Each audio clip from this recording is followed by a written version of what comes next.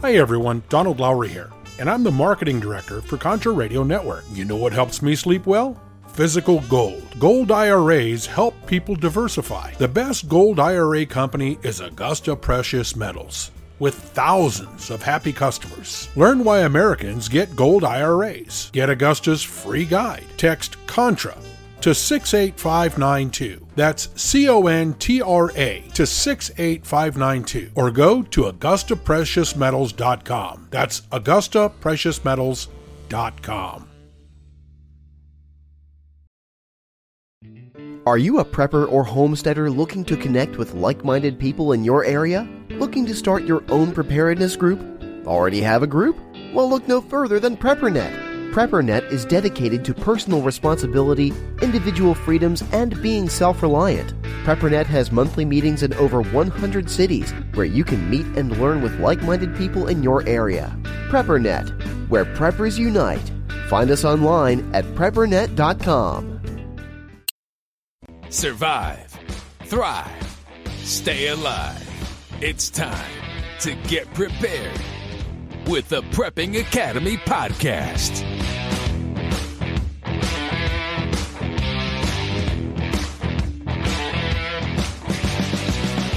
So next we have Engineer 775. He is in the house.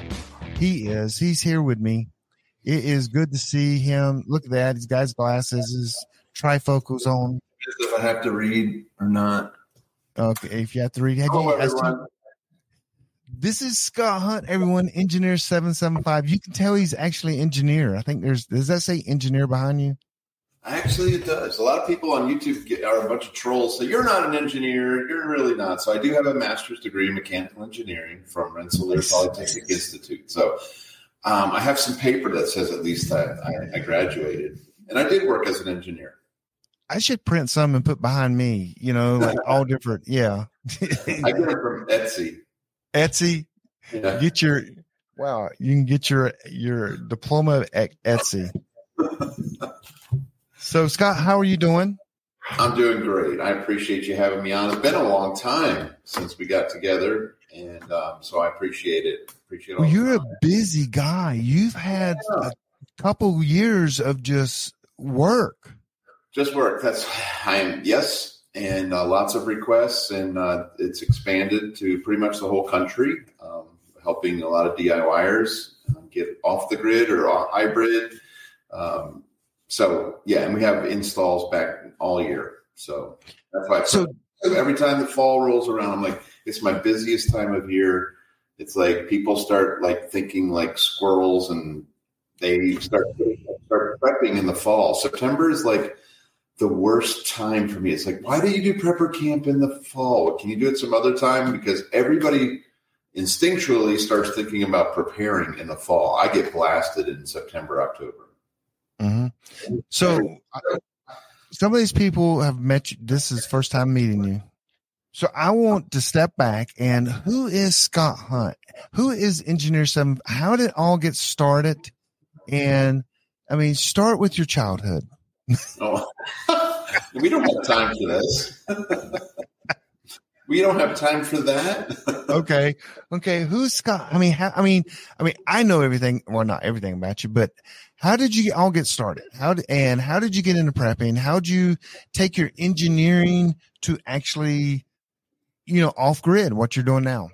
Yeah, I guess quick thing about my upbringing. My nickname was College Boy.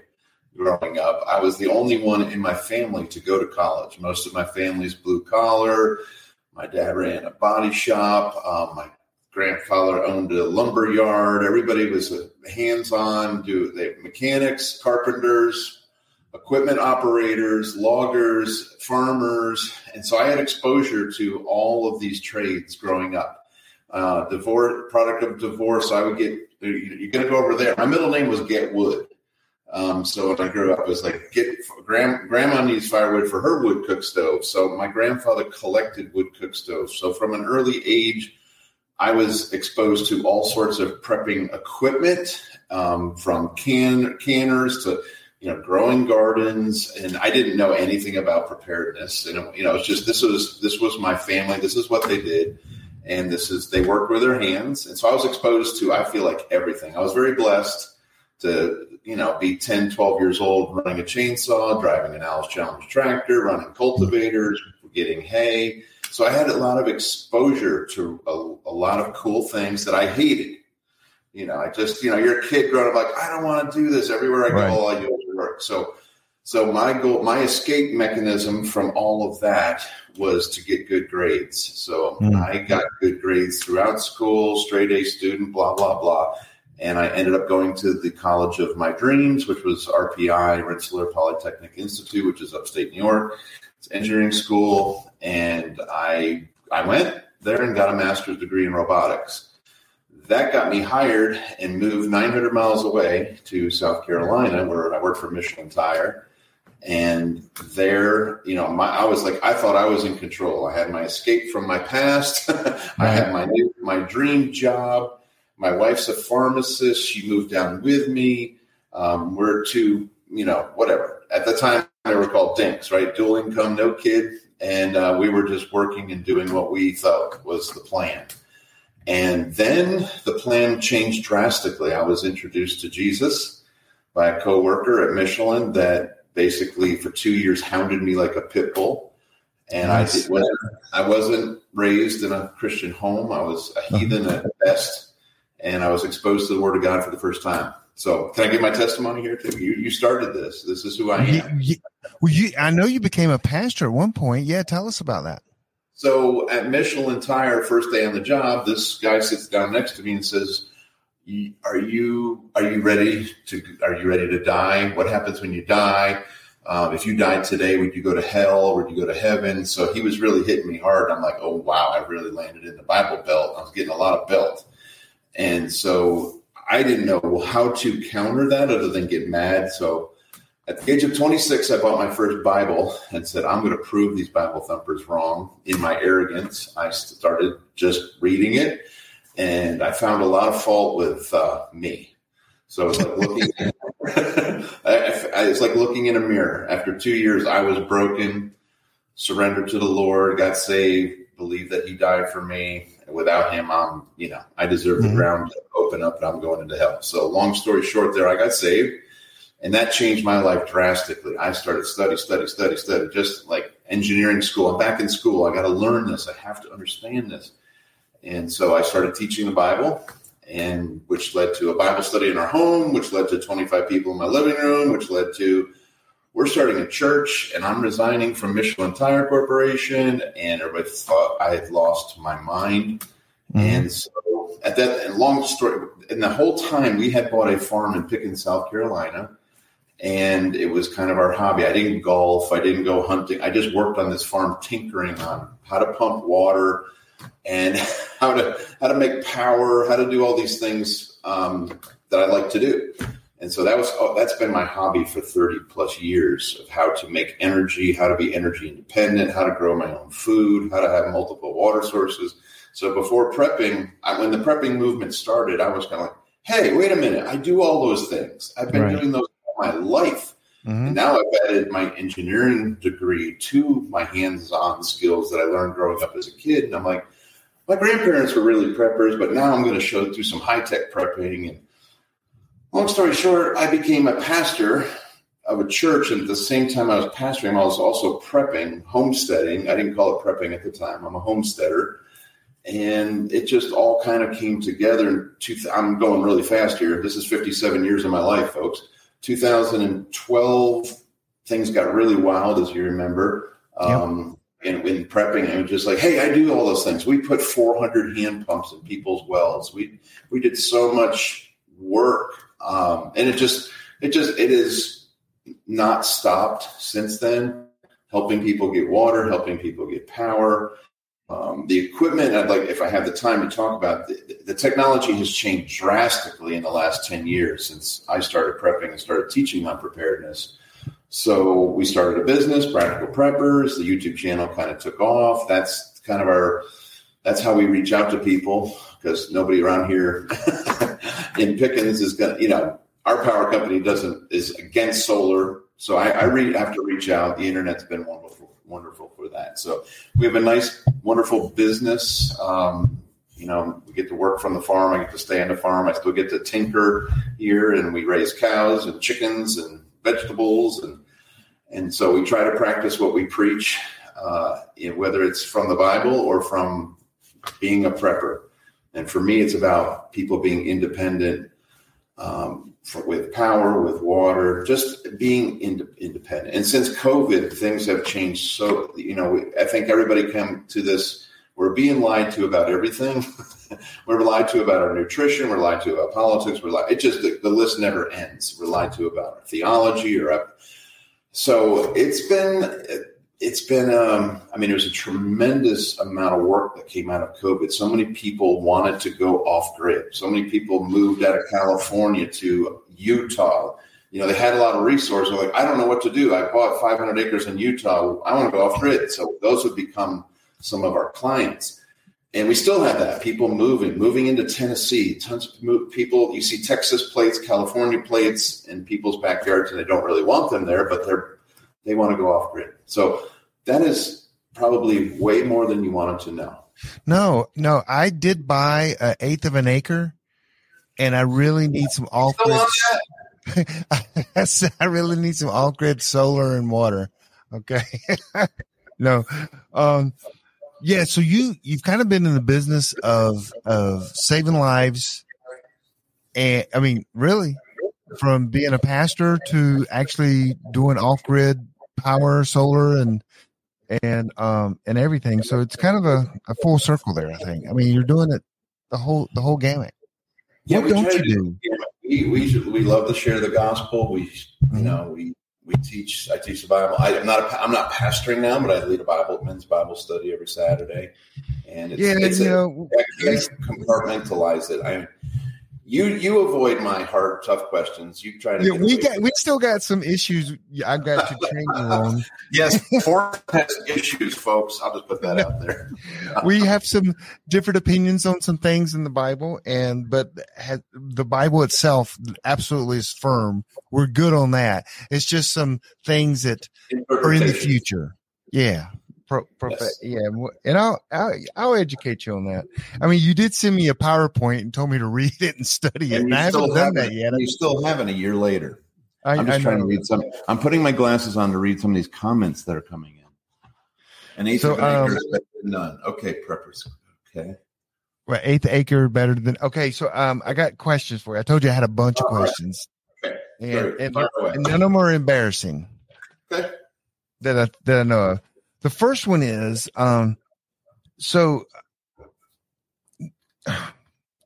there's a difference in solar. There's like the DIY solar. Then there's the real true get off the grid solar. So let's say, and I know you're laughing already.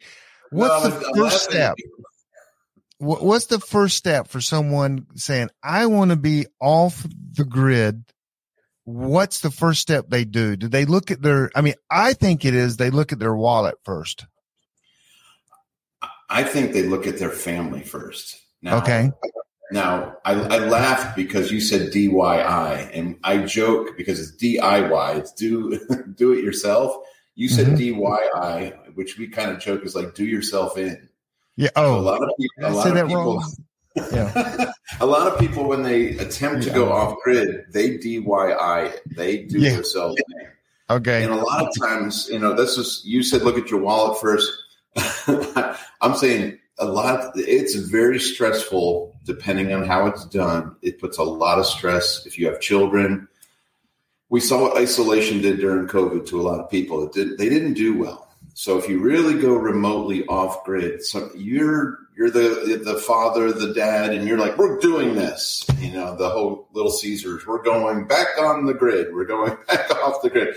If you don't think through it, you can really do a lot of damage. And you see, and it's not funny. You see people getting divorced. You see, over preparedness, and that's not the way to go. So, and then the children just, they're having to do things that are difficult, fetching water, getting food, working hard. They're not seeing their friends. it's a difficult thing to go off grid. I know a lot of families that I've met. I have family that's off grid. It is not easy. It is not easy. I'm miles. This is my seventh family, by the way. This is your seventh family? Seventh family. All the other ones left me. So there's so many variables. Good choices, choosing the right property. A lot of people just buy. It's very difficult to just buy raw property. And if you're financing that, as you know, it costs more. The interest rates are higher. I always try to encourage people to buy a piece of property that has infrastructure on it already. It has the road cut in. It has a septic system. People don't think about the property and how much money. Interest rate's going to be a lot lower on a dwelling. Even if the dwelling is just run down, it's a shack, but it still qualifies for that mortgage. It's smarter to do that because that road's going to cost you $35,000, $40,000 to cut in. The septic system's going to cost you $10,000. The well's going to cost you $20,000. And you start adding up infrastructure that's on a piece of property. You can bulldoze the house, but you've got all this infrastructure. Pull your RV on there, live in that. Why? And so many people buy a piece of property and they live somewhere else and they never get their project done. It takes them 10 years to develop that property. And I'm like, no, you need to live there to make the most of it. And people have stuff stolen because they're not there all the time. They're in a place where they don't know the people. And that's the other thing. You really need to know who you're dealing with because you meet the neighbors and the neighbors are like, we're going to steal everything they have. And you see that all the time. People naively go into a community, buy a piece of property. They're not welcome there in a lot of cases. And they have an attitude and they turn the neighbors off and the neighbors turn them in. We've seen that many times, turn them into the local authorities for inspections and shut down the job. And I mean, there's a lot of things. And this is part of our consultation service. We walk you through raw land purchase versus already having infrastructure, what to look for, make sure it's on the southern, at least have some southern exposure if you're going to make your own power. If you're on the north side, you have tremendous amount of heat to produce and to stay warm. You're fighting, even if it's a beautiful view and you got all the water, you are going to spend a lot of energy staying warm and it's going to be difficult to produce any electricity. So that's.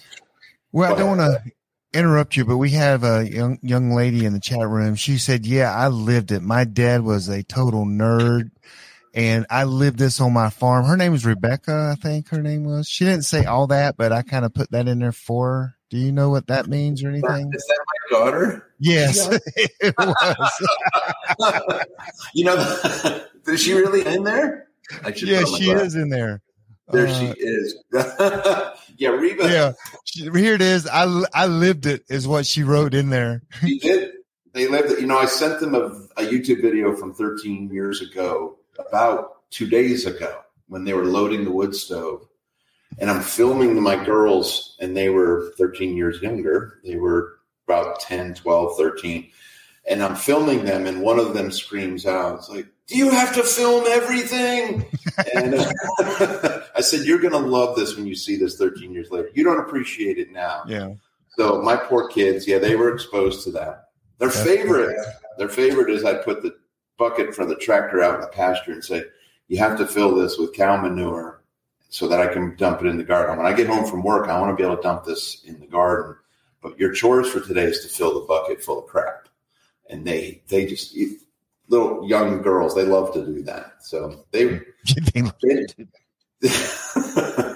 thank you, Reba. I didn't even know she was here. Yeah. So next question is so you got to make the choice. So all preppers, I would say all preppers have some sort of backup power, even if it's small solar panels, if it's the orange one or Jackery or something. There's a big difference in having a little solar panel with a couple little battery banks than truly living and having enough power to survive. Okay. Yes. And it's a world of difference. It's a world of difference. So one is, what is the difference? Two is, at what point do you leave the Jackery and make the commitment? Because it's a huge commitment once you start down the path. So talk about that a little bit. Yeah. A lot of it comes down to the personality. So I meet customers and I meet with them and I'm like, oh, these folks are very conservative. And so they're not going to be a problem. Their power bill is $80. Then I meet with another couple saying, another couple, I'll just say that their power bill is $800 a month. And their lifestyle, those two lifestyles are so different. So a lot of it comes down to what the expectation is. The $800 a month couple wants to live at the same level. They do not want. So that system is, 5 miles away it's thousands of miles away from a Jackery. It has to be a system that is robust, that I'm not getting service calls every day, that it's overpowered. It will meet all their demands, all their needs, and give them all the bells and whistles they want. Those are my favorite customers. Those are my benefactors. Those customers pay the bills. We take good care of them. Now, the other customers are kind of my favorite because they're the sweet little family that just wants to be prepared, and we do what we can, and it's going to be a different system. But a lot of the stuff we do is scalable. I don't do much with the portables anymore. They're emergency generators to keep your food going overnight. They're not long-term, in my opinion. So you got to figure out who the person is. Because I have people with battery banks that cost $1,000, and I have people with battery banks that are $150,000 in a house. So that's the extremes that I deal with. It's like you think that's crazy, but that is really what they have in their home, and it's unbelievable. And they're doing a lot of things, and they want to take care of as many people as they can. This family's just trying to take care of themselves. This family has the goal of, I'm going to take care of 50 people if it hits the fan. And so they've invested what they had, and they put their money where their mouth is, and now they're going, all their family and friends and neighbors are going to come here because they're building this in case something happens, and they have the resources to do it. What's the expected life expectancy for like a Jackery? I mean, if you use that in a grid down, would that last 6 months, do you think? Last 6 months? Oh, yeah. I mean, any lithium iron phosphate system today is good for around 7,000 to 10,000 cycles. It's amazing. So the batteries have changed our conversation. If we had this conversation 3 years ago, it would go totally different. I'm not installing any lead acid batteries at all. So we do all lithium. The performance is phenomenal. I deal with 14 manufacturers. I cannot find the difference in any of the lithium iron phosphate batteries. That is the technology we have right now that's prevalent, that's kind of affordable. It's come down a lot. There will be new battery technology next year, and the price will come down. But right now, the game is lithium iron phosphate, and it works. It works fantastic, and it lasts, but I don't know how long it's going to last. The warranties are a minimum of 10 years. The cycles are for 16 to 20 years. That would be amazing. Solar panels can last forever. They're warranted for 25 to 30. The inverters are getting better. They're warranted for 10 plus. So we have some amazing equipment. So when I go into a home now, I can run the whole house. I'm running 5-ton heat pumps, all the well pumps. I couldn't do this before. When I first started, I go to prepper camp and talk about, here's how you put a hand pump on. We'll get you water, and then here's your hot water solution. Here's your HVAC solution. Here's, this solution. Now I can give you a system that runs the entire house. We're doing it this week. Tomorrow I'll finish the job. It runs I run 2 huge air conditioning systems. I run the whole house plus an electric car charger, and it's amazing how far the technology has come. There's little tricks like soft starts that we add to your condensers. This machine that takes 130 amps to start it now takes 20. What? That people don't know about this equipment. So MicroAir, I can add this little gizmo to this compressor, and now I can actually start this thing with my inverter. I could never start them before. And the portable solar is fine. I tell people, if you have a portable system, at least it'll educate you enough so that when somebody comes to try to sell you solar, hopefully they don't rip you off. You know that I need solar, a charge controller, a battery, an inverter, the load, and don't try to pull the wool over my eyes. With that said, a lot of these people that go door to door, let's just use. Would you agree that over 50% of them are ripping people off? I don't know the percentage. There's a lot but from a preparedness standpoint, none of them are giving the customer what they actually need. Mm-hmm. So a lot of them are they're not selling battery-based systems. Most of them are not selling battery-based systems. They're selling grid tie systems. When the lights go out, that system doesn't work. It's relying on the grid. So most of those solar companies that come through, the big national solar companies, and blast through your state, knocking and promising you the world, they don't know how to do battery backup. Mm-hmm. So we started with battery backup, and that's all we've ever done. Now I can use batteries, and I don't have to connect to the utility. So the utility now, because the utilities hate solar, and they're going to charge you. Like my co-op charges you, if you have solar on your property, they charge you a monthly rate. Plus they give you a generator. It's the same thing that California did. So California mandates solar, and then they charge you for the solar that you have. They're doubled it. It's unbelievable. That's why Elon Musk called them out on it. A lot of people don't realize that. They mandate it, and then they charge you a monthly rate for having it on your roof. So it is insane. So now we say, don't interconnect with your utility. You can use them as a backup. Just don't get mad at them. Please. The first thing, and one of the things I wanted to say to everybody was like, don't make your utility mad at you. Try to be a gray man when it comes to your approach. If you have grid, you can minimize the use of the grid. Just don't make them mad, because you know what they do when they're mad? They pull your meter. And so I have several customers that got very arrogant. And now that they had their new solar system, I'm like, don't make them mad. That's a good backup. That's and like, I don't need you guys. I'm not doing this. And they come out and they pull the meter. Now, when you have a cloudy day or you didn't buy enough battery, your generator's running, and you're spending more on propane than you are on electricity. So don't do that. The Prepping Academy Podcast. What are you prepping for? Are you a prepper or homesteader looking to connect with like-minded people in your area? Looking to start your own preparedness group? Already have a group? Well, look no further than PrepperNet. PrepperNet is dedicated to personal responsibility, individual freedoms, and being self-reliant. PrepperNet has monthly meetings in over 100 cities where you can meet and learn with like-minded people in your area. PrepperNet, where preppers unite. Find us online at preppernet.com. You're listening to The Prepping Academy. The information you need before the world ends.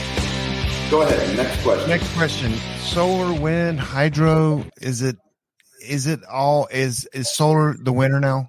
And there's no, solar's the hands down winner.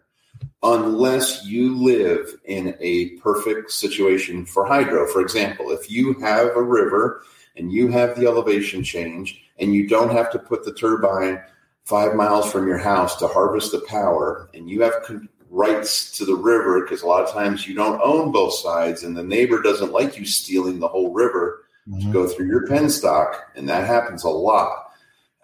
People, they rob that creek and bring it over to their side. You can't. So hydro is cool. I love it. I'm a water guy. My neighbor calls me Magic Water. That's my Indian name. So I'm learning you got a lot of names. Get wood, Magic Water. College boy. So, yes, so hydro is really cool. It requires maintenance, just like wind. Wind is, you see these wind turbines falling apart, blowing up, burning up. Solar is maintenance free.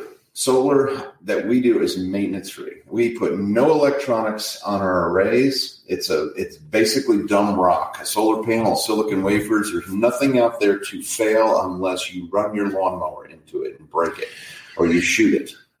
So if you do solar, and we talked about this earlier, are there tax incentives or anything the government, if they help you pay for the solar that you install for me? Do I have to tie it in with the grid, and can I still be gray man? You still can be gray man. So each state has and utilities will offer incentives and rebates and different things. The general across the board till 2030 is a 30% federal tax credit. It's not a rebate. It's good. So if your solar system for your home costs $50,000, you can deduct that. It equates to about $15,000 that you are, $50,000 coming off, 30% of that coming off of your taxable income.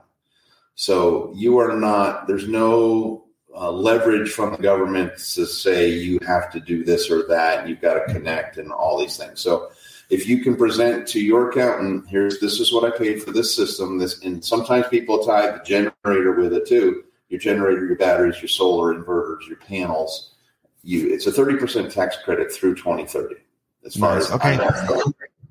One thing I want to tell everybody in the chat room: if you'll hold your questions, that way we don't have to stop in my questions, and we'll get to all your questions. But hold them in the end, and we'll answer every question. And I think Scott said he would answer every question for $10.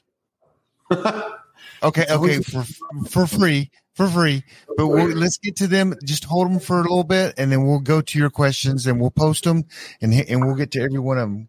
I just think I got some good questions. That's why I just don't want to. I'm great. This is awesome. Ask away. So the next question is. We didn't really mention it, but solar is the hub. I'll just say this: because the inverters that we use are hybrids, so they'll accept power from wind, from hydro, from a generator, from your battery, from your solar panels, from the grid. You can take all the power sources that you have available on your property. So if you have a good wind site, wind is great in the winter and solar is good in the summer, utilize it. Mm-hmm. I'm not saying. Okay. So overall, solar number one, but if you have a hybrid inverter, I just say don't start with hydro, don't start with wind. Start with a multimodal inverter that can handle any input, AC or DC. Okay. So to me, sometimes having a huge solar array is also a security concern as well. And go ahead, tell me why. Because I look in the area of my retreat, and I know where every solar panel is because I bring up Google Maps and I look for the large solar and I know if the people in that particular house have a large solar array or solar panels on the roof, I know they have other resources as well. And I'm just saying, as we're all preppers here, I look at that for where my retreat is, so I know what is going on. So is there any way, there's no way to hide solar panels? No. I mean, I have jokingly have a lot of customers. Can you hide them? Yeah, I can hide them under trees. They don't work very well when I hide them in the woods. But if you have enough property, and we do hide them, we do put them in places where people can't see them from the road. Okay. So, I thought, some people are like, well, I'll just go steal those solar panels when times are bad. But what are you going to do with that solar panel once you steal it? Ooh, that's a later question. Yeah. Is it a later question? It is a later question. So it is in some ways a security risk, but what isn't? If you have fence on your property, people know you have something. Why do you have a fence around your property? Oh, you have food. You have what's more important? I mean, the food is a lot more important than that solar panel. Mm-hmm. So go ahead. Misconceptions about going off grid. What are people disappointed the most, or what do they think they're just going to live their? I guess you can buy your life as normal with money, but what are some of the biggest things? And people go, well, gosh, that's not everything I thought it was all cut out to be. The biggest disappointment is the cost. Mm-hmm. And they want to maintain the same lifestyle they had in their suburban house, in their nice, beautiful new 30-acre farm house, new build. It doesn't matter how efficient it's built.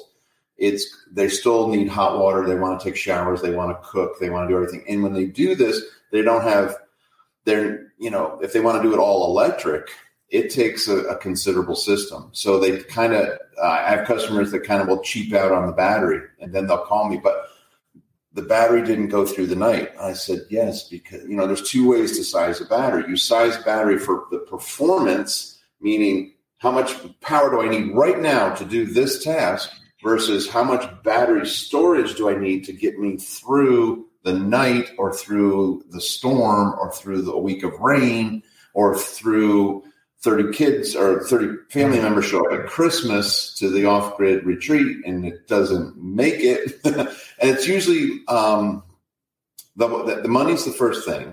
Sizing of the system, which I spend a lot of time on, sizing the system so that you can enjoy your life and not be a slave to going out and starting the generator again to charge up the battery at 2 a.m. because the refrigerator's off. And there's a lot of frustrated off-gridders. Sometimes the integration between the inverters and the generator, we try to make it automatic. And sometimes the generators are too cheap. They're not reliable. They burn up their starters. And by the way, no generator, and people might not, all generators do not have an off-grid warranty. So you'd think a generator that you bought would be used off-grid, right? Because you're going to use it. But if you go through them all, Generac, Cummins, Kohler, Briggs & Stratton, Honeywell, all of them, none of them have an off-grid warranty. If you're running that generator off-grid and you spend $6,000 on it and another whatever to install it, you're into $12,000 on your generator, does not have a warranty off-grid. So you go into that, you need to know that. So all these Generac 20K, 22s, 26, if they find out that you're off-grid, they won't warranty that. Because they're not made but to do a 5-year or 500 hours. That's their plan. So these off-gridders are running their generators every day. Right. Yeah. That's not good. It's not good. So our goal in designing is minimize the generator. Have a generator. That's your backup. That is just minimize its usage. Make hay while the sun shines. Back to the farming. You can if you maximize the solar array, because that's the only power you can make on this property. Maximize it. Whatever the inverter can max out at, that is your best bet. And you can start small on the battery. You're just going to have to go to bed when the lights go out and stop using stuff. So I'm going to give you a chance. Yeah, I'm going to give you a chance to geek out just a second here. So I've heard you say here recently that you can now build systems that are pretty much EMP proof.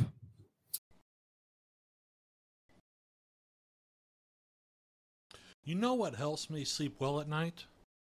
Physical gold.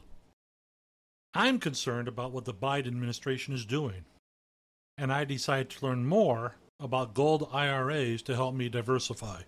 Did you know you can buy gold for your IRA or 401k? And gold can't be tracked like digital currency. No one has to know what you're buying, and there's no way to print more. My best resource for gold IRAs is Augusta Precious Metals. Their track record is no less than phenomenal. They have thousands of happy customers, and they are absolute best. They are amazing. Learn why thousands of Americans are getting gold IRAs as part of their retirement portfolios. You need to contact Augusta Precious Metals and get their free guide. I'm serious about this. So text Contra to 68592. Again, text CONTRA to 68592. Contra to 68592, or go to AugustaPreciousMetals.com. That's AugustaPreciousMetals.com. That is, I have papers that say that. Now, I do not have an EMP weapon, so I'm not able to blast them and prove that. So with Solarc, who I've been with for 9 years, their inverters are, you can buy a non-EMP and an EMP hardened inverter. That kit comes with the suppressors and ferrite cores to put on every solar panel, every appliance in your home, in the hopes of that they will protect those pieces of equipment from an EMP. I've been waiting for 3 years for a battery, and they finally have one. So Endure Energy is co-located with Solarc. They've gone through the same process certification process. And so there's now an EMP hardened lithium battery. And so we've just installed two jobs using that. Because before people would do EMP, but I'm like, well, the battery's fried. What good is it? Right. And then I'd come up with all sorts of backup plans where they could cobble together a lead acid battery out of their vehicles, out of their tractors, out of their four-wheelers, and try to put together some 48-volt battery. I have people pulling in 48-volt lead acid golf carts into their garage, putting an Anderson connector on there. So now, okay, your lithium just fried from the EMP. Now let's hook up your golf cart because it'll at least give you power, not a lot of storage, but it'll allow you to run your home off your golf cart.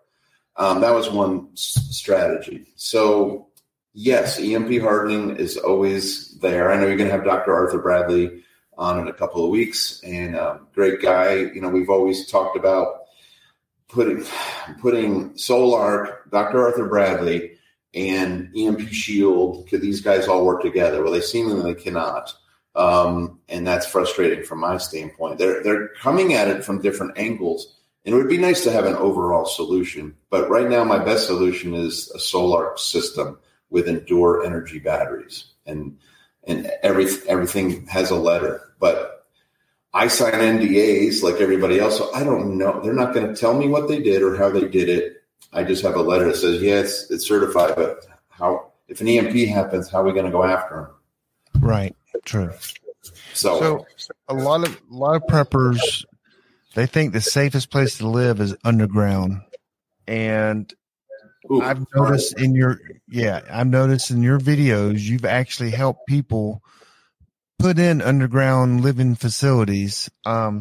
First, I want you to touch on how to power that and how that it is off grid, but going underground,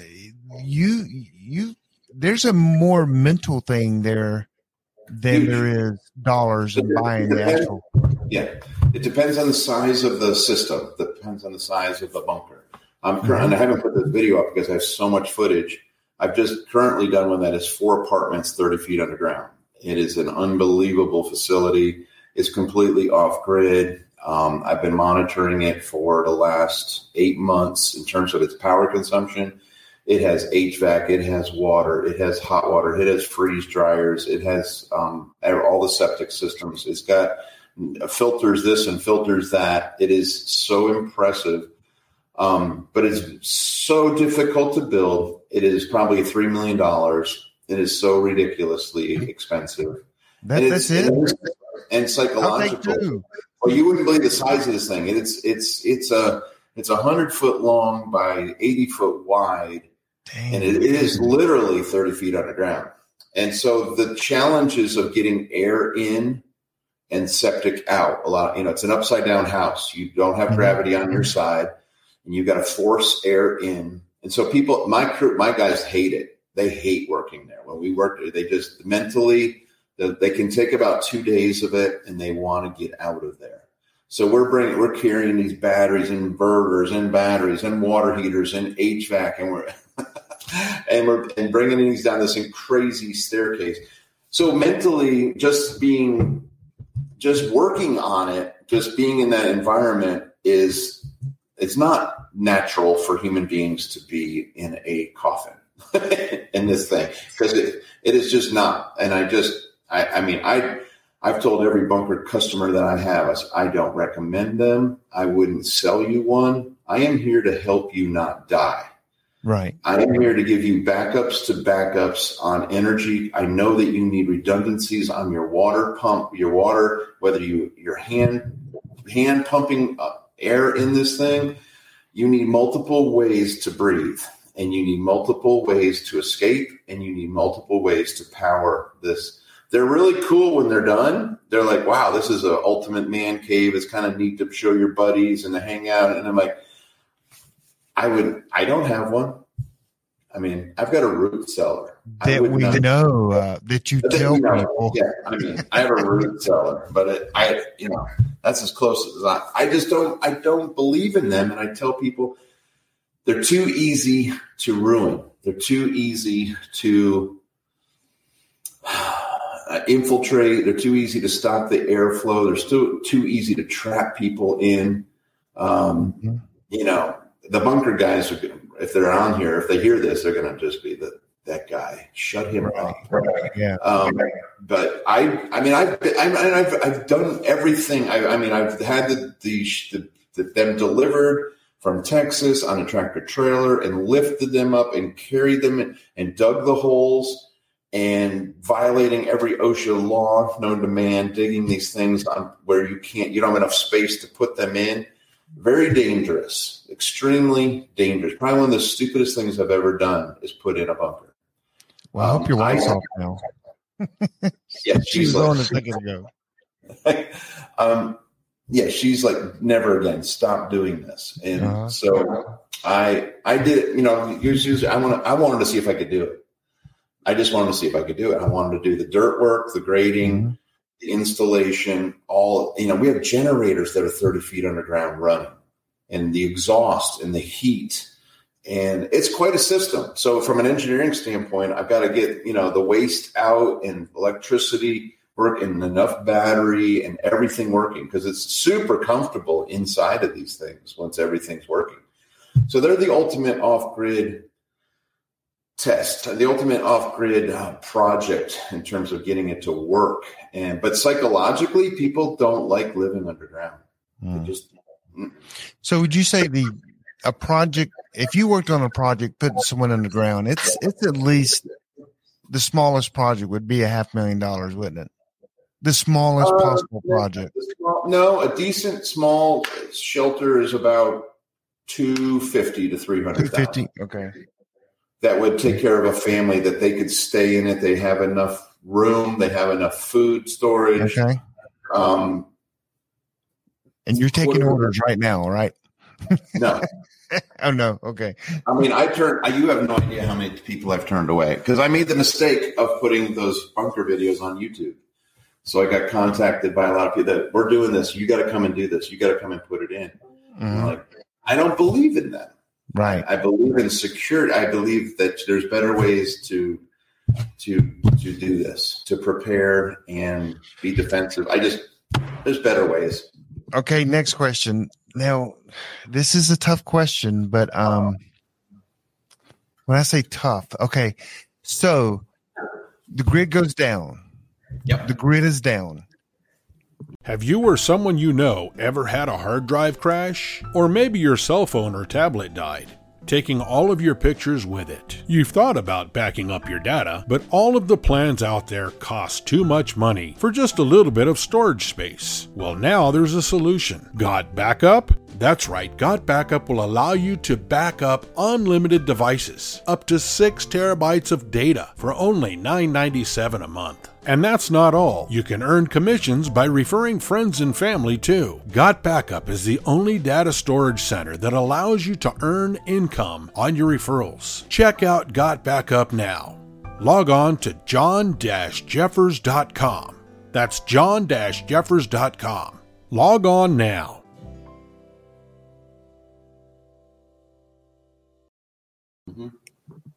And we want to harvest items because I go down the street. There's these little machines beside the street telling everybody where there's a turn, and there's solar panels on there. And then you look at all these solar. If you're going out to harvest solar so you can bring it back and use it, okay, we're going to use the word harvest, not steal, because that sounds totally bad. Like marauding. If I was planning that, what items should I store if, that I can make them items work? Yeah, you follow what I'm going there? Yeah, but the things that you have to store are a lot more expensive than that dumb rock that you're marauding. Okay.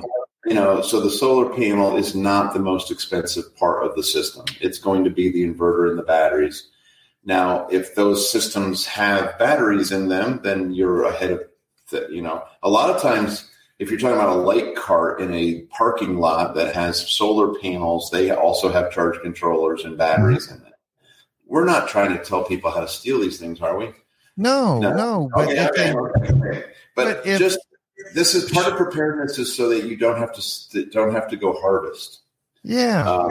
So we're not never tell someone to go do that. But most people, they're not going to have the hub of the system. They need to invert that solar panel DC power into something that will keep their refrigerator going. So if they don't have the inverter, what are they going to do with that panel? What are they going to do with those batteries? Nothing. They need to understand. They need to have an understanding of what they're doing before they go harvest. So my off-grid business, when the poop hits the fan, is to get solar panels and charge car batteries for people.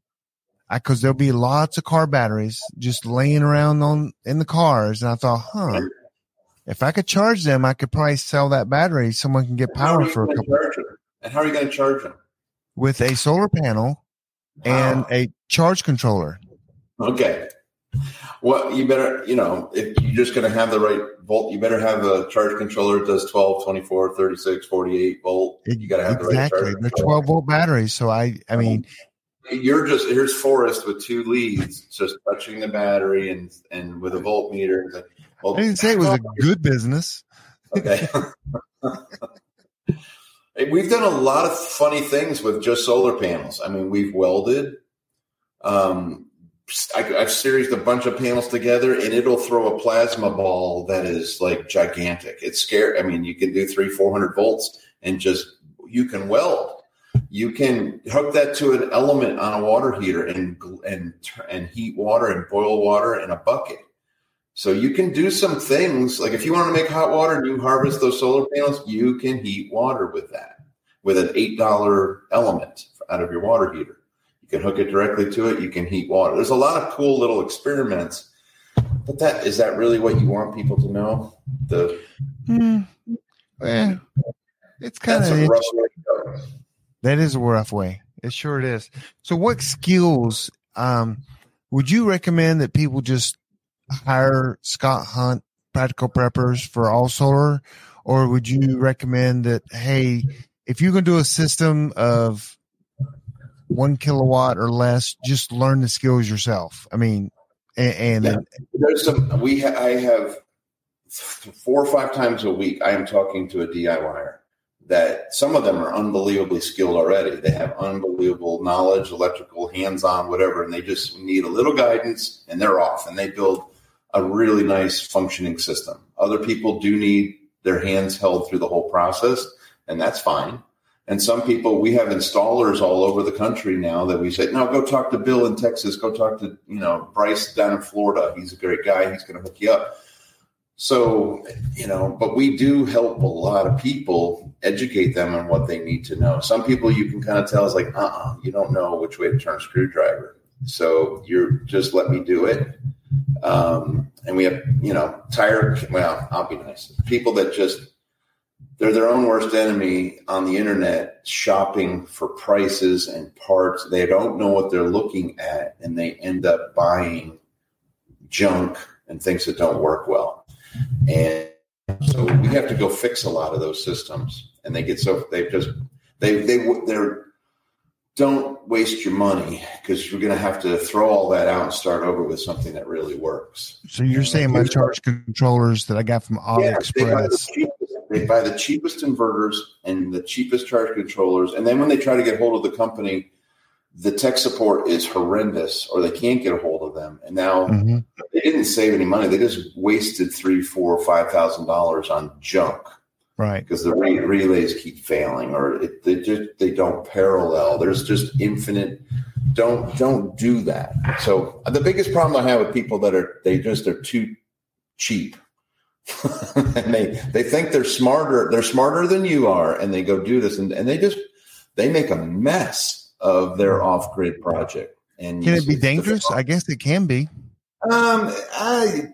Yeah, once they get shocked a few times, they stop. But it's not like they're, nobody's dying. Thankfully, most systems are 48 volts, and it's not until you get like 60 volts across the heart that you are going to die. Okay. It's like, what is it, 1/10 of an amp, and you can die.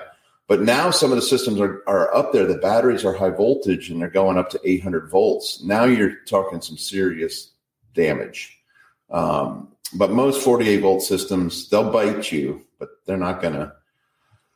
Okay. One of my last questions, and I warned you for this one, is last question already from me. There's people who are going to be typing questions. I asked for questions, and the format is you put 4 question marks and then your question. That way we can see clearly it's a question. But that's the format. But here's my last question before I watched a movie called 10 Cloverfield Lane, and John Goodman has this bunker. Okay. And he had this barrel of liquid. And it was so freaky. It's a weird movie. It's a prepper movie, but does that stuff really work? And you were talking, I mean, that's just so weird. I mean, I'm not buying any of that by any means. I don't even know what it's called, but I've heard people call it lime pits, but this was a barrel of chemicals that he would put people in and that would just eat their entire body. Is that real? I guess you'd have to call it, what's the guy on Breaking Bad? Didn't he do that? Breaking Bad, they did that. I think hydrofluoric acid. Oh, maybe. Hydrofluoric is the go-to. Hydrochloric and strength. But I think a forensic scientist would say, no, you're not going to be able to hide everything. Okay. That would be my opinion, that you're not able to get rid of all the evidence. You're watching horror movies, Forrest. What's going on here? It's a prepping movie. It's John Abrams. So here's the first question we got from Echo Pogba, which you know who that is. Scott, yes. How's the carnivore diet going? I wish I was still. I don't know what Forrest first put up for advertising this. I said, man, that's when I was over 300 pounds. They're like, thanks a lot, Forrest. I will tell you the carnivore diet. This is prepping. Part of what I wanted to find out about carnivore, because I raise cows and I have chickens. Could I live on just meat? And so I started listening to Dr. Ken Berry and several other people that have been around for a long time doing carnivore, and people that have been doing carnivore for 12 years. And so I found that it's an elimination diet. So for a prepper, what is the best diet? What's the best diet for a prepper in difficult times? And with a minimal amount of food, I could totally survive on meat. And I did a strict carnivore for 6 months. I lost 92 pounds. Dang. And I was working, and it was amazing. But it is boring. Survival wise, I don't have an issue. But when there's breads and pastas and things around, and I want to live like a normal person, it's a difficult diet. You see Jordan Peterson do it. It's just salt and steak and beef. Mm-hmm. And he's not happy about it. He'll let you know. It stinks. But it has restored his health. He's come back from the dead because he's done carnivore or the lion diet. So it absolutely works. You don't need a carb. I didn't eat a carb for 6 months. 0 carb, just beef, preferably ribeyes, sausage, any kind of animal, snout to tail, carnivore works. And so I was like, as a prepper, what could I do? I know my cows can turn my forage into ribeyes. I could eat 3 dump trucks full of kale and not have equate to, a couple of ribeyes in terms of nutrition. So I'm like, nutritionally, between eggs and beef, ruminants, venison, goats, sheep, and deer and cows, that is the best. The ruminants are the best animals nutritionally. And take that, all you vegans. And then probably no vegans here. But steak, I could live on steak and eggs 1 meal a day, but it's not fun. Right. So it works. And some people have to do it for autoimmune issues. I don't, thankfully, but it really, really works. You can add. I went from 4 sizes in pants, shirts, had changed all my clothes, but my goal, I was just carrying around weight. I'm still carrying around way too much weight, but it works. Okay, get your glasses on. We got questions now. Get your glasses on. Yes, sir. Okay. I'm not sure if this is a question or more of a statement. Can microinverters work with an off-grid system? No, they're on the screen. Look on the screen. I'm looking on the screen. No, underneath our video. Oh. Please look at continuous duty gens. Yeah, Generac does not make one. Cummins Onan does. Yes, so we sell Cummins Onan. Ours are propane power. We have a 48-volt system. So what is the question? There's no question there, I guess. So let's go to the next one. Scott. Oh, what was their question? They didn't ask a question. Well, they didn't have a question on that. That was it. I think that was more of a statement. What would you recommend as a basic solar backup system for anyone not ready for totally off-grid? So, yeah, most of what we do are called hybrids. It uses it can use the grid. You're not off-grid. You can use the batteries. You can use solar. And what I love, our systems are scalable. Start with one solar array, not one panel, but one array. It's usually going to be a minimum of 6 panels, an inverter, and a battery bank that can take grid and pass it through. People don't, Forrest, this is something that a lot of people don't understand. If you have a 200 amp service, and 90 million houses in the United States have a 200 amp service, do you have a 200 amp service on your home? Yes. So the inverters that we use can take that entire 200 amps from the utility and pass it through the machine. You don't have to do critical loads or backup panels anymore. You can pass all of that through. You might not have enough battery to do full off grid or enough solar to do full off grid, but this inverter becomes the hub for your home, and I can pass that power through to run everything. So when the power goes out, guess what happens? You have electricity supplied to your entire electrical panel. Does that mean you can run the entire electrical panel? No, but I can go through it. I can manage breakers or think and say, okay, while the sun's shining, I'm going to heat my water. And then we're going to take showers. And then we're going to go cook. And then we're going to stagger or stage things so that I can live within the means of the small system that I have. And I can do everything. And usually this one inverter has enough capability to run every load that you have in your home. It just can't run all of them all. Right. But you can. So I have 2 different panels in my house. Yeah. I have a panel for my regular house. The power's coming in from the grid. Then I have one that my generator connects to within my house. And so if I got to turn the external power off, and the other power runs through the main panel. Then to the appliances that I'm running. I think it's standard operations but it is not necessary anymore. You can have the technology has changed so much. So the systems that I run, we run our house, we run our business on these inverters that are able to pass power through to make up for any lack of power that your solar panels or batteries or generator can provide. Then if the grid goes out, you're in a different mindset now. Grid is down. I have to conserve, but you still have a system that is tied to everything. People that have a critical loads panel with 6 little loads on their transfer switch, well, yes, you got your well pump, you got your refrigerator, but I sure wish I could have run this or run that. And now you can do that by selecting. We won't even get into nerding out on load management. I do see a lot of questions on Enphase there, but go ahead. Mono panels? Yeah, poly. The poly or the blue poly cells, most of the manufacturers are doing monos now. Poly was big for a while. They both work. If you get a great deal on the polys, that's fine. People, the blue, they don't like the look of them. A mono panel is black. Black tends to blend. When you get back to security, when you see black out, it just doesn't pop. It doesn't catch the eye like the polys do. Voltage wise, amperage wise, there's a lot of poly systems out there that work just fine. But I would recommend mono, and I would recommend bifacial. That's another thing. A lot of people, all the panels that we put in the last 2 years are bifacial. They make power from both sides. There's no back sheet. They make power from both sides. They produce about 10% more power. But that's how to charge a battery with the generator. So how to charge a battery with a generator? There's a lot of ways to do it. So a lot of inverters, people just say inverter, but a lot of inverters are inverter chargers.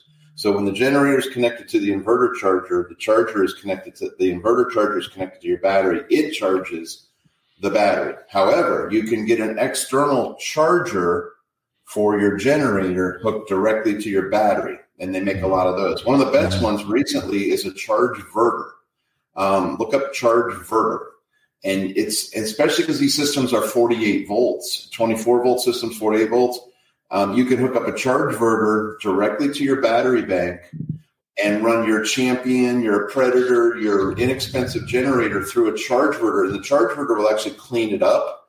And so you can make what's nice about it, it's a separate charging source that isn't, say your inverter has issues and you kill the battery and it won't start back up. You can take your generator and a charge inverter and bring that battery back to life. And now the inverter wakes up and you're back to normal. It's a really nice solution it's a 5,000 watt charger connected to a generator, and it's programmable. So if your generator can't produce 5,000, it's only 3,500. You can make it set so that you can use it. But look up the charge inverter. It's an awesome product.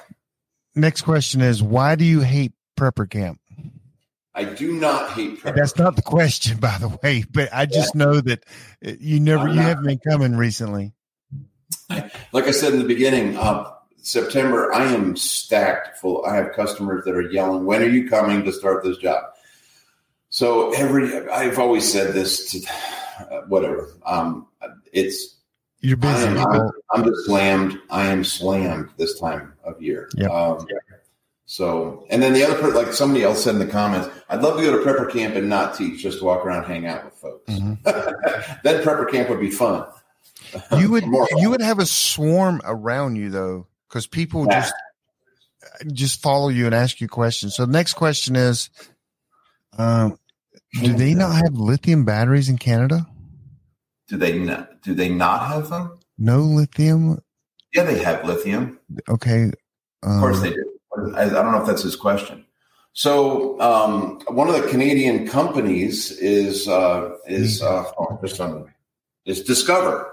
Discover Batteries is a lithium battery manufacturer in Canada. So need UL 9540 certified batteries with built-in heaters. There's several of those out there. And they're UL 9540A now, and they have fire suppression. They have fire suppression systems built in. Even EG4 has fire suppression now. So there's a lot of batteries that have the fire suppression, so that shouldn't be an issue. Yes, you can do lithium in Canada. Yes, you can do heaters. I can get you an EG4 battery right now that has a heater in it. It is UL 9540A, and it's lithium. It's LifePo like you're looking for. So just contact me. I didn't get his last question. Oh. But he had Pikes 5 coming soon, V5. There's so many options. We can talk, Peter. There's 14 companies I'm working with on batteries. There's lots of options. Good time to tell someone how to get in touch with you. So through our website, through our email, info@practicalpreppers.com. You can go to our website, practicalpreppers.com. That's usually the easiest way. Can Enphase microinverters work with an off-grid system? They sure can. So the Enphase microinverters are all over the country and on a lot of roofs are connected to the grid. So what we do with the Enphase systems is we hijack them using a Solarc inverter and we AC couple. The output of the Solarc is mimicking the grid. It wakes up the Enphase microinverter, and then the microinverter starts pushing power back through the inverter to charge the batteries. It's called AC coupling. It's done all the time. I have Enphase micros AC coupled to my inverters right now. So I have AC and DC coupled to the inverter. These inverters are amazing. So I'm not putting in a shameless plug. I've been with them 9 years. They went from junky little 3K inverters to systems that are also, and just so people don't know this, they're also 3-phase 208 and 3-phase 480 inverters out there. There's businesses that want to go off grid. There's full-on manufacturing facilities that don't want to be connected to the grid. And so the capability there is like, how do we do this? Well, we use high voltage batteries. We use battery-based inverters. Solarc has a solution to do that as well. So you can take your business fully off grid. If you have machine tools that need 208, 480, it can be done. In your opinion, what is the best type battery currently, and do you see the technology significantly improving? And technology is always improving, and I think the sodium battery is coming next. This is my opinion. China's putting it, BYD is putting it in vehicles. So The saltwater battery was out a few years ago called Aqueon, and everybody was hoping because that was a battery that wasn't nasty like a lithium battery. The raw materials were recyclable. It just didn't have the performance. And then, of course, there was politics and the company went bankrupt. But it's coming back. The sodium battery is really neat. So there's technology I don't know if I answered this question, but the lithium iron phosphates work great. They last a long time. They're easy to work with, but there's new stuff coming. Just learning about prepping, and I have seen different company solar panels used to, but is that really realistic in the long run? Different company solar panels used together. Yeah, you shouldn't do that unless their electrical characteristics are really close, meaning the voltage, the amps, people mix and match stuff. I see people cobble all sorts of things together and it works, but it's like the lowest common denominator is going to kill you. It's like when you take a single solar panel and you put your hand over a cell, what does that solar panel do? It kind of all short circuits to that place where your hand is. Okay. It's an electrical device. Now, if I take that and I put it with something else that doesn't match, I put something else, you're not helping yourself. It's people cobble batteries together and make battery banks. You're not supposed to mix and match batteries because you got different BMSs, but are people doing it? They're doing it all the time. So you would still enjoy meat. Absolutely. A ribeye is my favorite choice. What about wind power? Unfortunately, I've only done a few. Where I live, wind is horrible. There's just no wind. There's not enough wind that is laminar flow, meaning constant wind. We have violent people are like, oh, it's windy here all the time. Yeah, but it's always the turbines are always fighting to find the wind, and they can't. You have to be way up, and you've got to get laminar flow of wind to keep that prop moving and not fighting looking for wind all the time. So I've had customers argue and say, just put it up. I said, okay, we'll put it up. And this thing's got dancing all over the place. And it's really aggravating. And the one we put up in Virginia, a large one, 24-foot diameter, it sounds like a boomerang's being thrown at your head.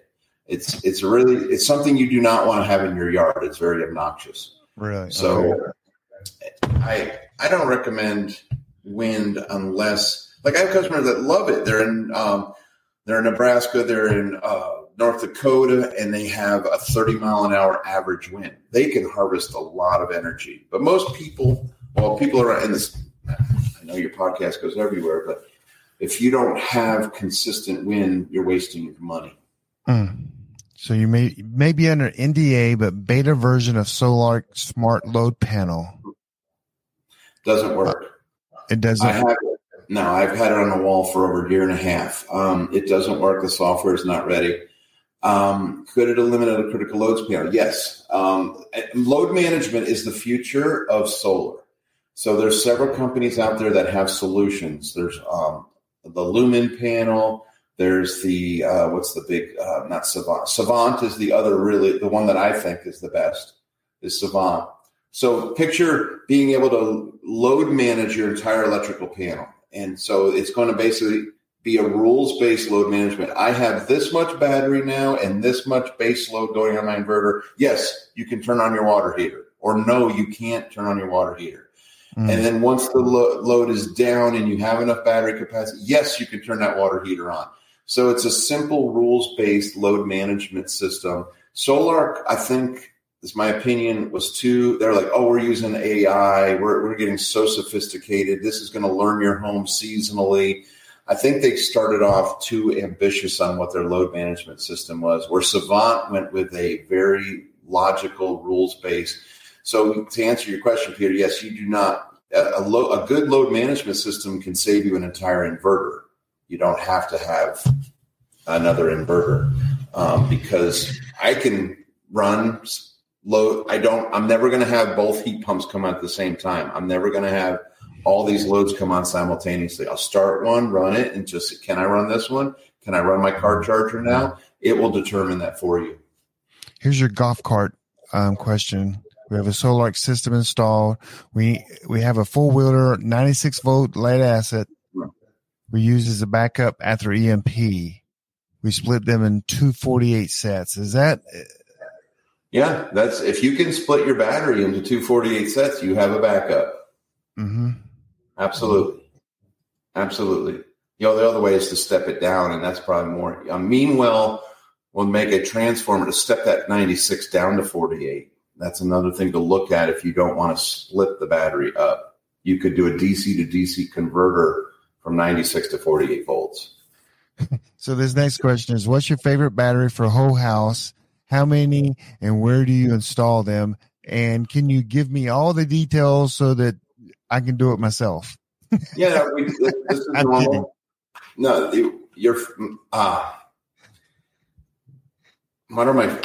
I don't have a favorite battery. So some people install batteries based on aesthetics. They want it to look good. Some people install them because of the space constraints they have. Some people, my favorite battery is a server rack style battery because it doesn't put, every one of those batteries has its own BMS in it. So I have backups to backups. I have redundancy. Some of the bigger batteries have one BMS controlling 3 or 4 modules. And if that one BMS fails, I've lose my whole battery. So as server rack style battery, and there's a ton of them on the market, from EG4s to the Pites to the Endures to SOKs. I mean, the list goes on and on. So server rack battery, if I lose one of those batteries, I'm not down. If I lose 2 of them, I'm not down. So having them in a rack, like a server rack with bus bars integrated and casters. Everybody forgets the casters. Being able to, this is a very heavy item when you finally build it out. You want to be able to move it out to work on it, set it back in. Lockable doors, keeps your kids out from anybody getting hurt. So, a server rack battery out there. So currently I have Pites, and I have EG4s, I have Home Grids, I have Arcs, I have Fortress. They all perform the same. I'm not a big Tesla. I don't like the NMCs. They're nickel, metal, cobalt. They're about 3,500 cycles. People don't realize that either. That's a battery that's about half the life cycle of a lithium iron phosphate. So we go with lithium iron phosphates. So I've got a question. Don't look at the one on the screen yet. So I built internet data centers 20 years ago, and we had racks and racks and racks of batteries all connected to each other. But we had this neat little machine that cost a fortune, and it was a flywheel. And that thing would spin and it would hum and that would create power, I guess, until the generator. What did that flywheel thing do? You familiar with what I'm talking about? Yeah. So the flywheel was an energy storage device. So you have your batteries are energy storage. Your flywheel is a mechanical energy storage. Yes. And it would bridge the gap between your electrical generator because you couldn't have any downtime. So the flywheel rotating. So if something went down, that flywheel's not going down. What would happen if you stop the flywheel instantly? Something's going to blow up. Yes. So a flywheel is awesome. I want one. That thing cost us a fortune. We had one in all our data centers. If I remember, but they're like, tell me if I'm wrong, but my memory is like they were about $150,000 a piece. Yeah, they're ridiculous. Yeah. To have a flywheel, I would always want a flywheel under my house spinning away. And, you would have no interruption of power. And that's why the data centers have them. Could be no interruption. And that's why now the inverters have gotten so good. Like Solarc is 4 millisecond transfer time. So when the grid goes down, you have 4 milliseconds. So you don't lose any data. Right. And that's why they're used for UPSs and banks use them. Yep. And so back then, data center, back when that was, dinosaur age that you were doing that. So you probably that room was $1 million room. If you count our transfer switch, our batteries at that time, when we were building data centers in 2000, it was great. I mean, you walk in there and go, there's $1 million of equipment in here. Yeah. But the flywheel is awesome. I've never actually put my hands on one. That is for energy storage. I think it's great. I'm a mechanical engineer, so I love flywheels. So anyway, best hand pump for a well 180 foot deep would be a simple pump. And Russell, we need to know your static water level, because that's where the hand pump actually pumps water from. Wherever the water and air come together, that's where you're actually pumping from. So you could have a 180 foot deep well, but is the static water level, that means the distance from the ground level down to the top of that water, it could be 50 feet, 40 feet, 30 feet. So we need to, know those details. But the simple pump, I literally have put 455 pumps in myself, hand pump, simple pump. So I'm very familiar with that pump. I know it works. And so that's the answer to that question. How many panels from the new place in Duncan? How are the panels from the new place in Duncan? Absolutely great. If I could share pictures, I'd show it to you now. The cool thing, this is a question about panels I put up on YouTube about being made in the United States. And so I have a panel manufacturer that's in my backyard now, which is a new cool move. I actually had them deliver the panels to my job site in South Carolina this last week, and that saved me a whole day. It was free. Nice. So the free shipping, and they're bifacials. They built beautifully, and they're listening to my feedback and the leads. Everything about the panel, electrically, mechanically, is checking out. And I will hook them up tomorrow and actually see how they power the system. So I'm very happy. So we put our racking was made in Michigan. The panels were made in Duncan, Spartanburg, South Carolina. We're getting some American-made products, so that's a good feeling too. So Peter, I guess, who was clarifying his question about no lithium indoor batteries, then he went to their indoor certification. Then he said he's going to email you. Email. Yeah, most every battery now is 9540A, or they're going out of business. What's a liquid metal battery? Is it Ambry? You talking about the flow battery? So there's batteries called flow batteries that are liquid. I could be wrong on the Ambry, but a flow battery. I'm just looking it up. Ambry battery. Is it a flow? I know what a Flowbee is. No, is that how you get your haircut? Yeah. Is that I saw that, but I haven't. So is it a flow battery? The Ambry? They're liquid metal. Do they call it a flow? The flow batteries are cool. You have an anode, a cathode, and a liquid, and you're pumping from the anode to the cathode.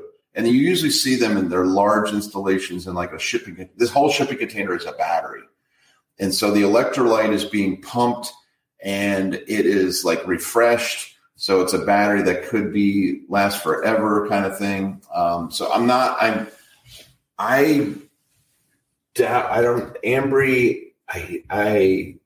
don't know. Ambry liquid metal. I don't know if it is it a flow battery, folks? Anyway, it's industrial. It's probably way beyond what you could afford. Echo Pop, you had to do that to me. Yeah. Okay, so I have not installed an EG4 18K. That's you're going to get me in trouble. So I was presented with one, given one, and I'm basically loyal to Solarc. I'm tired of changing inverters. I really feel that inverter. I know where it was made, and I know who made it, and it's private brand labeled and blah, blah, blah. It has some cool features and capabilities, and, they're new in the game, and I'll just say that Solarc's got them by 10 years. So, why is he got to ask that question? I'm getting me in trouble. It probably works fine. I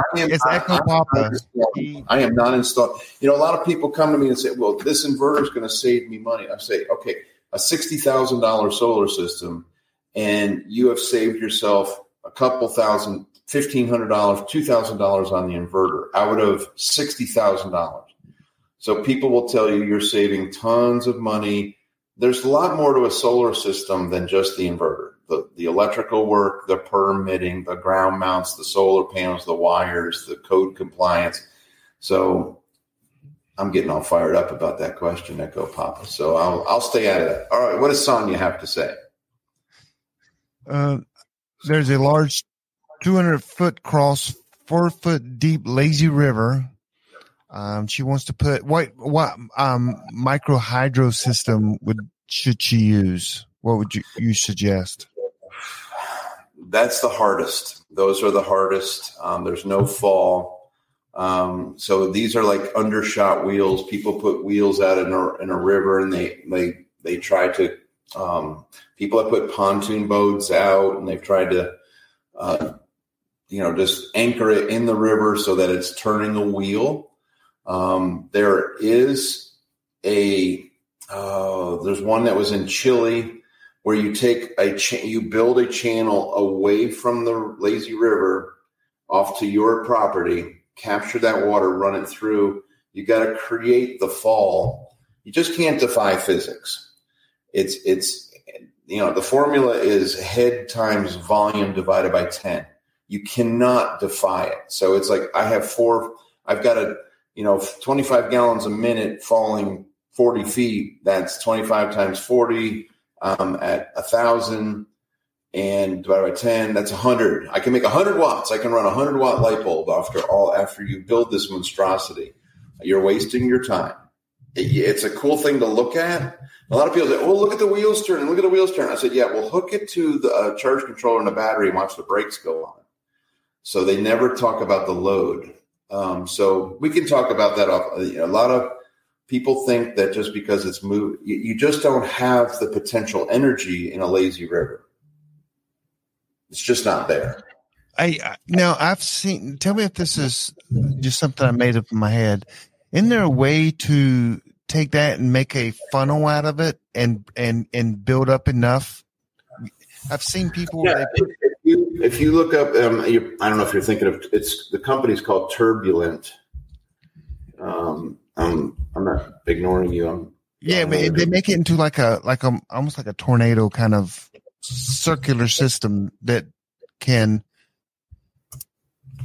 speed up. Turbulent. I don't even know if they're in business. This is a while. Okay. Micro hydro.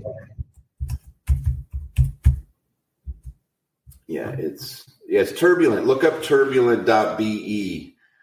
This is for that other lady too. Turbulent is ready to change the world, but it's quite a bit of construction to channel that water. I went for a motorcycle ride today, and I stop at every hydro plant because I'm fascinated by hydro, and I look at how they have their penstock set up, and it's always a tremendous release of water in a tremendous drop. So you can't make something out of nothing. Head, the amount of elevation times the volume divided by 10. Volume in gallons per minute, head in feet divided by 10. That's how much power your hydro system is going to make. And it doesn't matter if it's undershot, Pelton, Turgo, Mike. It doesn't matter what it is. It doesn't violate that formula. And so, but Turbulent is what I think, Forrest, you're thinking of. It's kind of it's a really neat spiral effect. But it still doesn't defy the formula. People say, "Oh, you're an engineer. You're just locked in a box. You just," I'm like, no, this stuff works. I mean, you can't defy the math. You're Scott Nye, the science guy, aren't you? The engineer guy. Vertical axis wind turbine. They're cool. Whatever captures the wind more. I mean, I think they're cool. I think they're awesome. I think they're artwork. I think they're great. The horizontal there's not a lot of go solar. Solar works. I know solar works. I monitor 100 systems, literally monitor 100 systems. I have so much SCADA data of how systems work in every state in this country. It's fun. It's fun. The amount of data that I nerd on to see, oh, this works good there. This works good. These settings work better here for this battery. I don't waste my time with wind. I just don't waste the time with wind. Now, if that's the only thing you have, go for it. It's not going to, vertical or horizontal is not going to make much of a difference. The nice thing about some of the verticals, they have a lower startup RPM. So you use that to your advantage. Okay. You know, this is a subject between me, you, and Echo Papa for sure. We've talked about this for years, and I've talked to you. Yeah, I haven't pursued it. This is how I got into water pumping. Mm-hmm. This is how water was moved in the United States. This started in 1797. Double acting rams came into play in 1865. This is how water was delivered around the world if you had elevation. And that's the thing. A lot of people can't take advantage of a ram pump. They're a fascinating piece of equipment, but it's a niche market. And now the reason I'm not doing ram pumps is because solar pumps are the most efficient use of solar energy in the world. So just pump the water with a solar panel. It is so much easier. And I hired a private investigator to find the people that own, was it Rifle? Right. Rifle Ram. And we found them, and I actually talked to one of it was an Indian family from India that owned all this. And I think, I'm not sure what I should say, but it was such a sore subject within the family because they couldn't get the business to work that that company folded. It's a lost art. That company's been sold probably 20 times. It started in Virginia in the 1800s. Fantastic product. I still have a Rifle Ram here that operates. It's just something that it's an antique. It's cool. They're museum pieces. But we've moved on from that, and there's so much more capability with a solar pump than a ram pump. But if you want an EMP-proof mechanical system, then you can look at a ram if it makes sense for your property. If you have enough elevation change with your water to run the ram, you lose, for every gallon that you pump, you lose 8. So you have to have enough water. You have to have volume and fall to get it. And it's like hydro. Does it work? Well, maybe it does. It might work, but by the time I get the power to where I need it, I've lost a lot. Yep. This is from Jerry.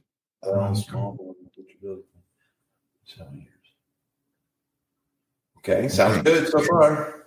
Continue. Put a small solar system in, then upgrade there, or just pay for the bigger one. You could start and scale. Like I said, you can scale. You could start, again, the inverter is the hub. So like if it's off grid, I recommend a Solar 12K inverter because of all the breakers that come along with it. You can put 12 of those inverters together in the future to run the world in your neighbor's world. So you can start with one. It's like, I know this inverter can stack all these subsequent helpers. And so start with one. Don't cheap out and buy a 120 volt inverter that you can't stack. I would bite the bullet and buy an inverter that you can grow into. And you can just keep adding depending on what you want to do. It's like, okay, I need more power. Add an inverter. You've already built the system. And go ahead and, so I could tell you how small you can make your array and your battery to make it work while you're building. And then expand your battery, expand your array, expand your inverters if you need to. And the 12K gives you so many options. One of the coolest things, one of the best off-grid installations I have is in Wyoming. It's at 8,000 feet elevation.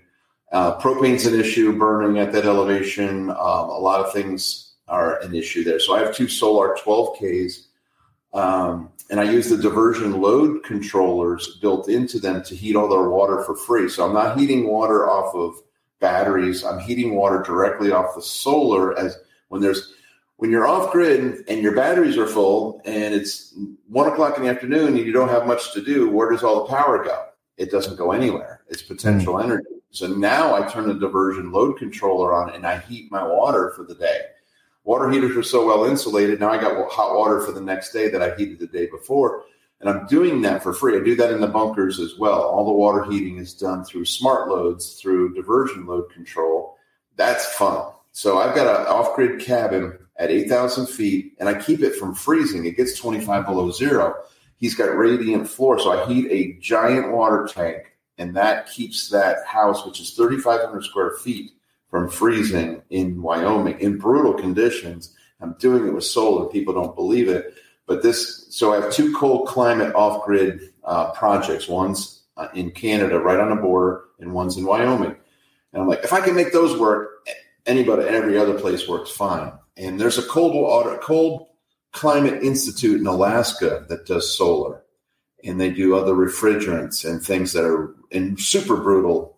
Panels have to be vertical on the side of shipping containers to make the sun is so low, and they can only do it for 8 months out of the year. That's another rabbit. But to answer that question, a solar 12K in an off-grid situation with diversion load control is your best friend for off-grid, in my opinion. That's the inverter that I've gone to for everybody that's been off-grid. Now, if it's just a small hunting cabin and you're never going to need more power, then you could do an 8K. You could do a 5K. But you're not going to be able to expand. So I don't want you to box yourself in. Like, man, I wish I bought the 12 and spent $500 more. Now I have something that can grow. Because I find a lot of these people, they buy a house, and they're like, well, I want to Airbnb this. I got an RV park, and then in the back, I got tent platforms I'm renting out. So people keep growing on these properties. I'm like, you should have got the 12K. And anyway, next. Okay, last question. Yeah. 12 watts solar direct.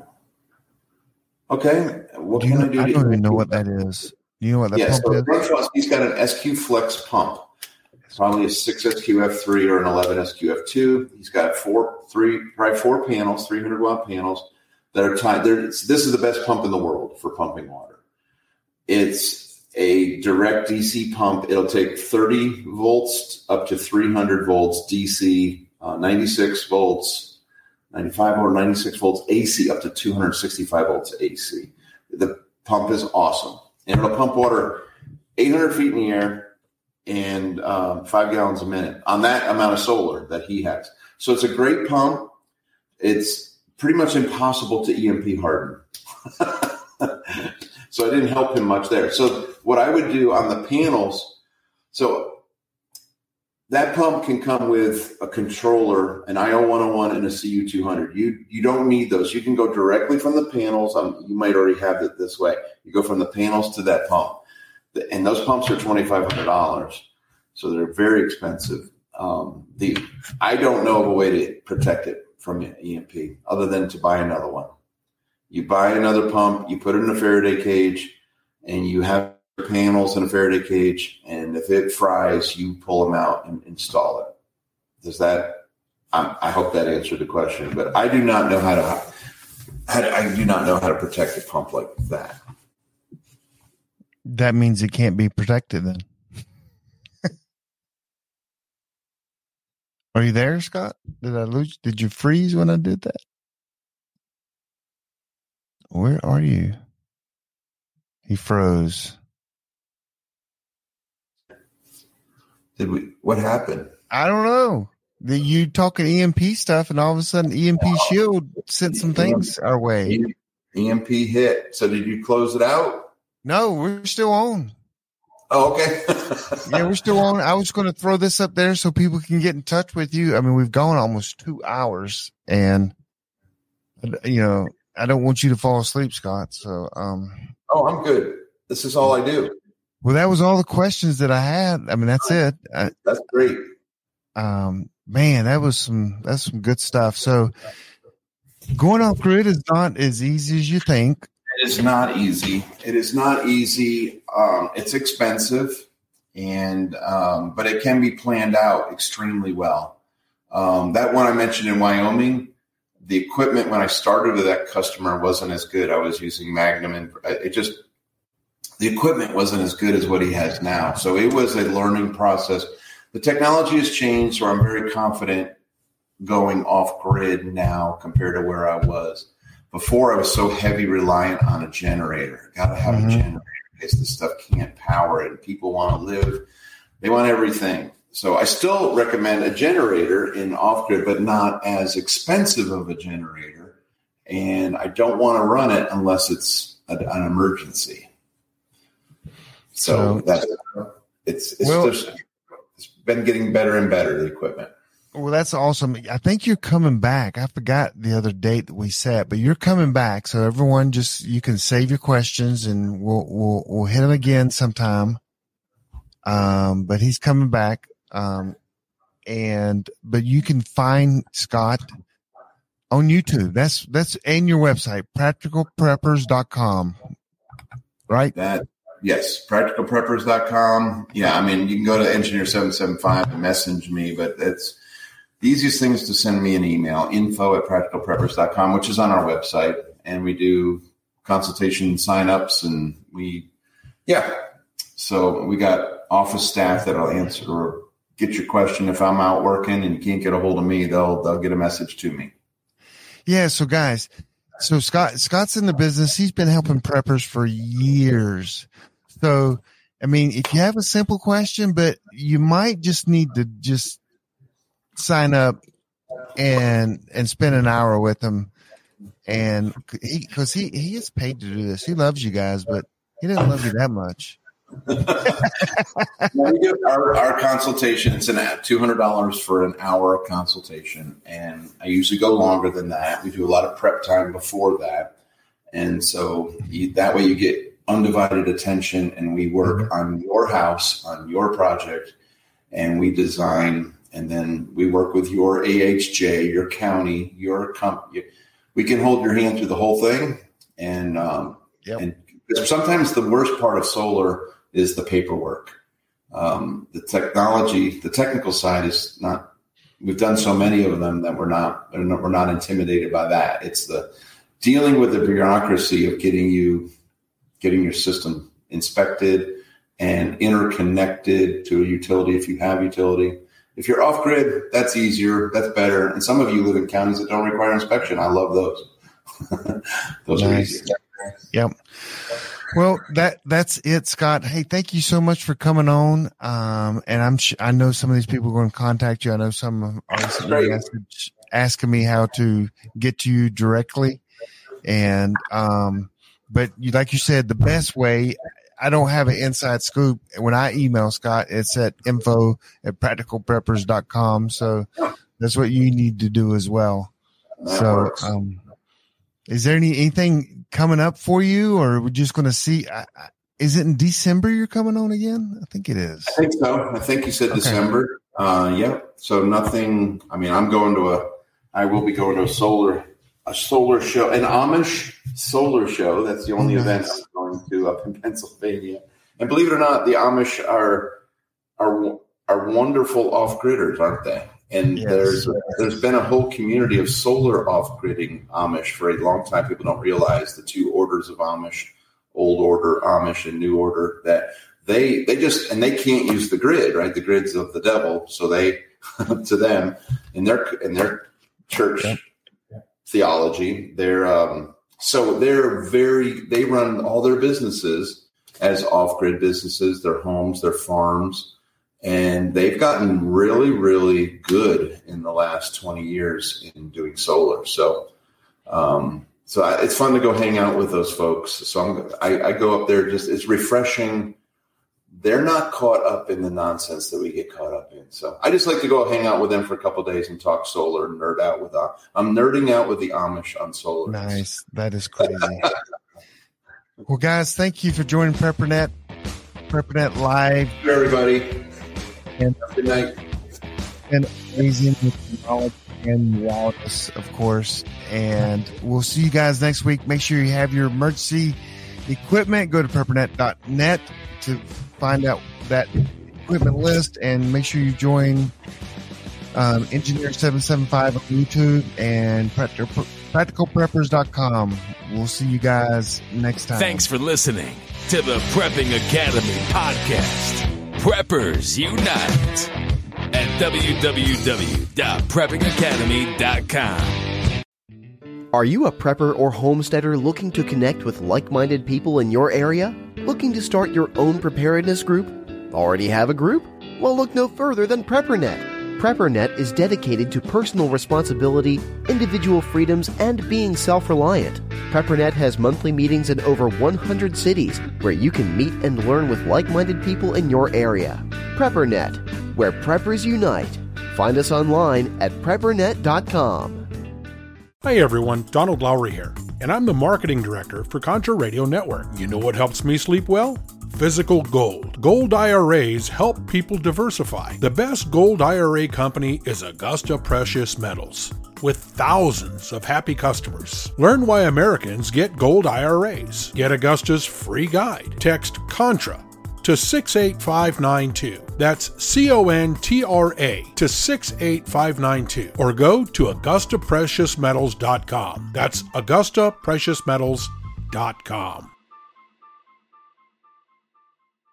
Have you or someone you know ever had a hard drive crash? Or maybe your cell phone or tablet died, taking all of your pictures with it. You've thought about backing up your data, but all of the plans out there cost too much money for just a little bit of storage space. Well, now there's a solution. Got Backup? That's right, Got Backup will allow you to back up unlimited devices, up to 6 terabytes of data for only $9.97 a month. And that's not all. You can earn commissions by referring friends and family too. Got Backup is the only data storage center that allows you to earn income on your referrals. Check out Got Backup now. Log on to john-jeffers.com. That's john-jeffers.com. Log on now.